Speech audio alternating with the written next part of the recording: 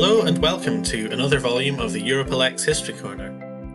This week, for episode 8, we are looking back just over 50 years to the 1971 Belgian legislative election, a vote which took place at the beginning of Belgium's transformation into a federal state, along linguistic lines. As ever, this election was picked by our patrons on Patreon. To join them in supporting Europolex's work, and to have a say in future History Corner episodes, in addition to other perks, go to patreon.com/Europolex. November 1971. The United States conducted its largest ever underground nuclear detonation at Amchitka Island in Alaska as part of the Operation Grommet tests. The world's first microprocessor was released by Intel. Oman gained independence from the United Kingdom. The People's Republic of China formally assumed the Republic of China's seat on the United Nations Security Council. And, in Belgium, voters took part in an election to elect their next national parliament. The 1971 Belgian election took place in the context of a process of constitutional reform, known as the Belgian State Reforms. For much of the state's history, French had enjoyed a privileged position over Dutch.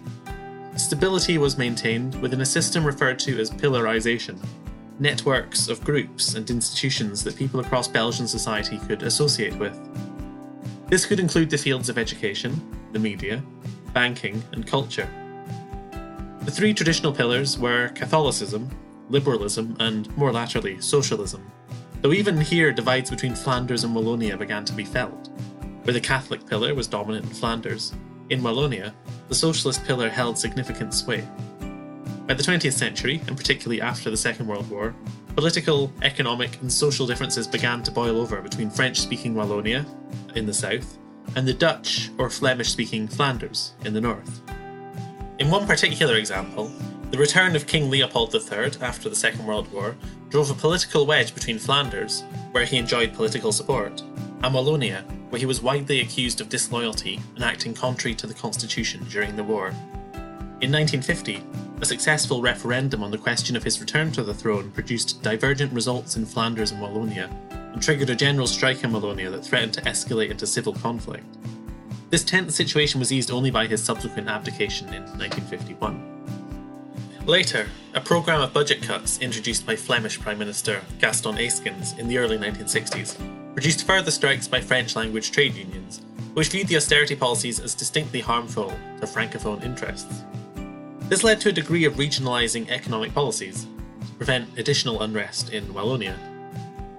Although the cause of Flemish nationalism had been discredited in the immediate aftermath of the Second World War, accused of flirting too closely with fascism and the Nazi occupation, it began to see a renaissance in the 1960s.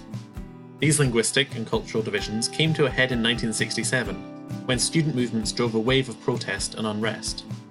The protests were particularly directed at the Catholic University of Leuven, a university located in Flanders that had initially taught solely in French, and though lectures in Dutch had been provided from 1930, French remained the dominant and most prestigious language.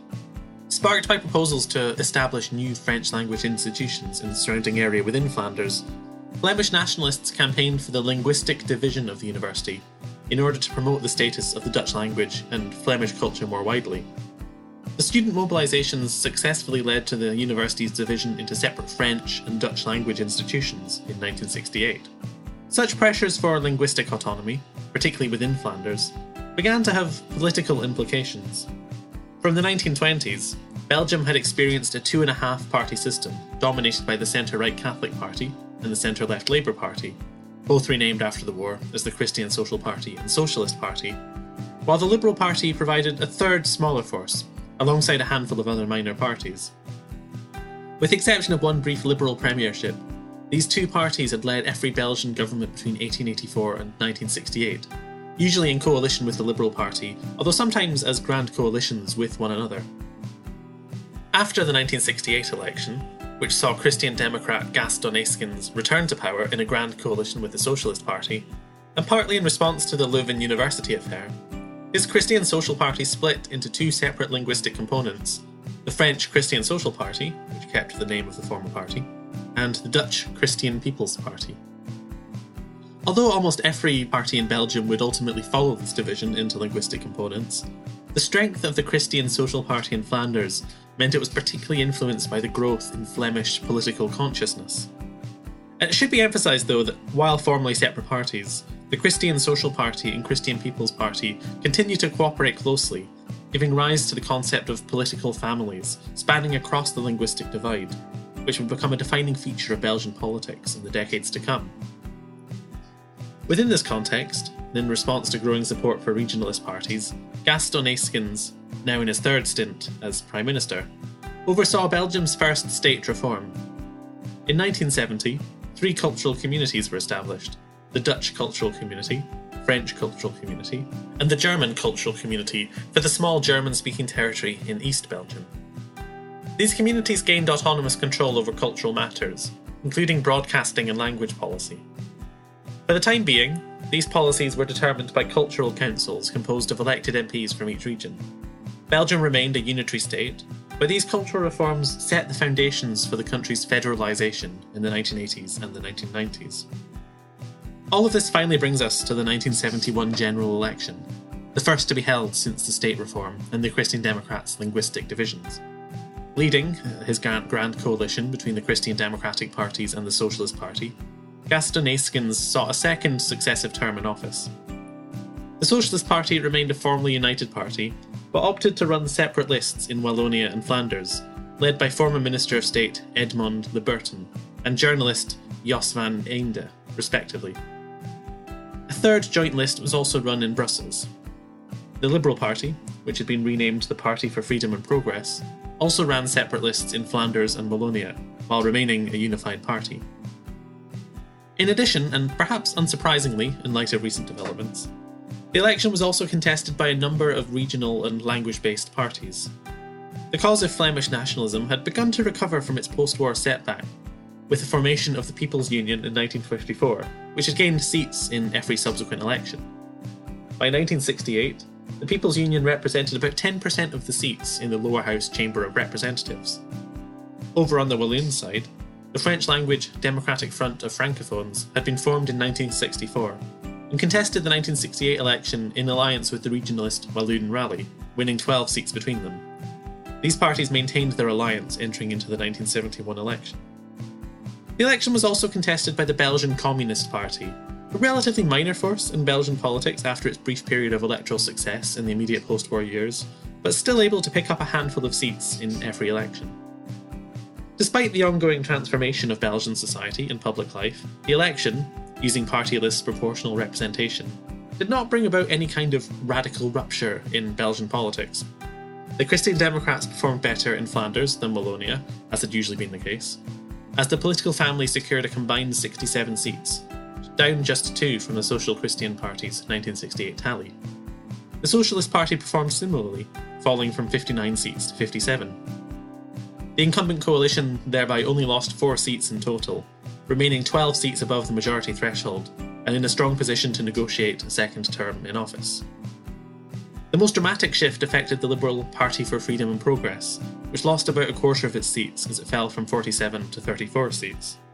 The main beneficiary of this drop were the Walloon regionalists, who doubled their combined share of seats from 12 to 24, to catch up with their Flemish counterparts, the People's Union, which also picked up an extra seat. Walloon regionalism has been described as an anti-movement, responding to the growth of Flemish political nationalism, and this election certainly witnessed a strong manifestation of this development.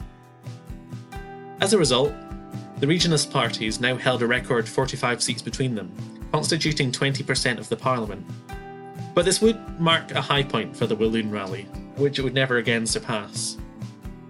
Among the minor parties, the Communist Party was able to hold on to its previous 5 seats, while the minor centre-left Red Lions Party gained 4, the only seats it would ever win in a Belgian election. The overall balance of power was mostly similar in the Senate, Belgium's upper house, where a third of the seats were up for election.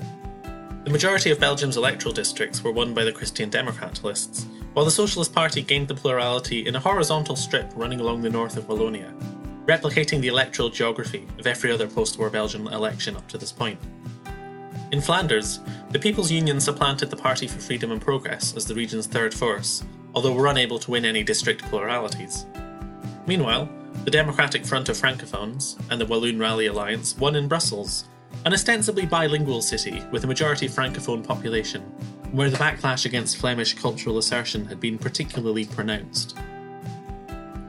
With most movement taking place between the Party of Freedom and Progress and the regionalist parties, the governing coalition's position was largely unaffected. As neither the Christian Democratic Bloc nor the socialist parties had the number to form a majority with the Party for Freedom and Progress, a second Grand Coalition was negotiated. Although the Socialist Party emerged as the single largest party, the Christian Democratic political family retained its plurality, allowing Gaston Eyskens to be re-elected Prime Minister with the Socialist Party continuing as a junior partner. This new government continued to grapple with linguistic issues. It was particularly plagued by the question of Vuren, a Flemish region in the east of the country split between speakers of French and Limburgish, a language related to German and Dutch. Eyskens' inability to resolve the status of Vuren led to the fall of his government in 1973, after which he stepped down as Prime Minister for a third and final time. He handed over to a short-lived government led by Socialist Party leader Edmond Leberton, which continued the Grand Coalition until the next election in 1974. The 1971 election did not produce any major realignment in Belgian politics. The governing coalition was able to comfortably remain in power, and even the growth of regionalist parties, fueled by a Walloon and Francophone response to Flemish nationalism, only continued the trend of the past decade. But the election was significant, as a first step towards the country's political division along linguistic lines. The Christian Social Party became the first to formally split into two separate component parties, while most other parties began to field separate lists within Flanders, Wallonia, and Brussels. Linguistic issues also became firmly entrenched as the major issue of Belgian politics, following on from the First State reform. This would ultimately lead to Belgium's full federalisation by the 1990s, and remains a key issue in Belgium's complex political environment today. As for Gaston Eyskens, he would enjoy 15 years of retirement, in which he served as honorary president of the Belgian Economics Association. He died in 1988 at the age of 83 in, of all places, Leuven, the location of the university that had caused him such difficulties in office. You've been listening to the Europalec's History Corner, hosted and written by Matthew Nicholson. The managing editor and producer was Polychronis Karampoulis. The music was by Jose Alvarado, and everything we do wouldn't be possible without our patrons on Patreon.